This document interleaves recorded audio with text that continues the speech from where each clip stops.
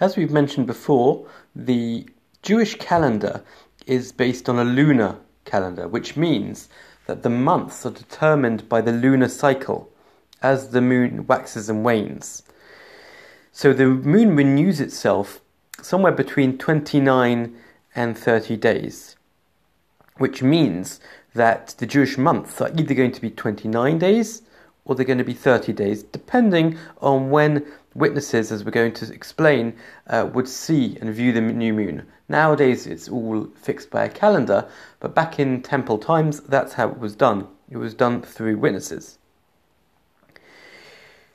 Now, as you can imagine, there were certain months where you had to get the word out when Rosh Chodesh was.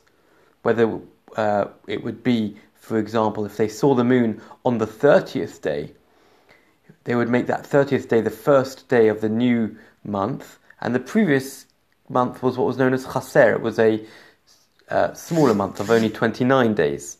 Whereas if they didn't see the new moon until the 31st day, they would declare that, obviously the Rosh Chodesh, and the previous month would be a full month of 30 days. So now the Mishnah describes the fact that they would have to send messengers. Now these messengers wouldn't be allowed to travel on Shabbat or on Yom Tov, but they need to get the messengers out so that people, let's say in the exile outside of the borders of the land of Israel, would know in time to know which day was Yom Tov. So it says, Al Shisha Chadoshim Hashluchim Yotzim. There were 6 months in the calendar year where these messengers would go out. Al Nisan, they would have to go out on the month of Nisan, Bipnei Pesach, so that people in the exile, people outside of the borders of the land of Israel, would know in time which day Pesach, Passover, was going to fall.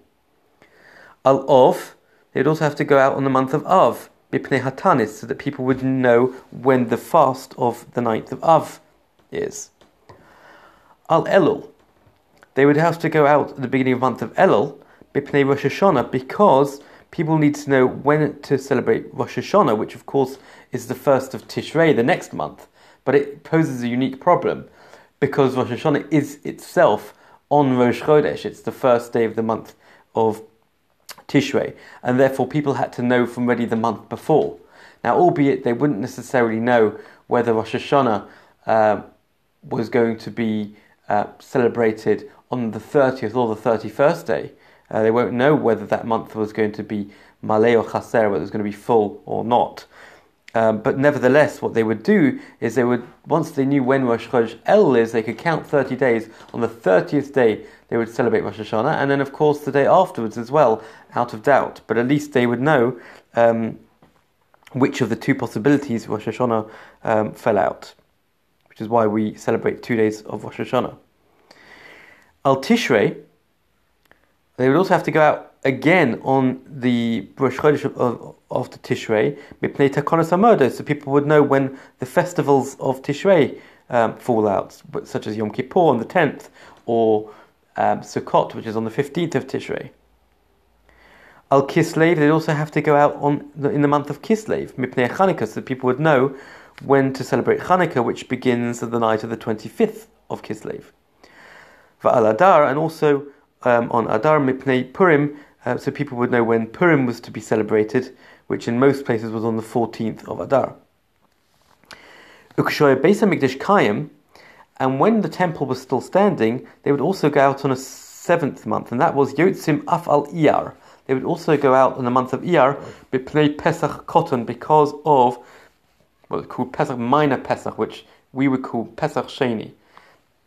Now, if we know that Pesach itself is on the 15th of Nisan, and on the 14th they would have to bring what was called the Paschal offering, the Pesach, Korban Pesach, which was a lamb, and anybody who was ritually impure at that time was not able to. So they were given a second chance a month later, on the 14th of Iyar, that was known as Pesach Sheni, to bring that Korban. So therefore in temple times, the Shluchim, the messengers, would also go out in the month of Iyar, so that people would know when Pesach Sheni is, so that those who hadn't yet brought the Korban Pesach in Nisan would be able to do so on the right date in Iyar.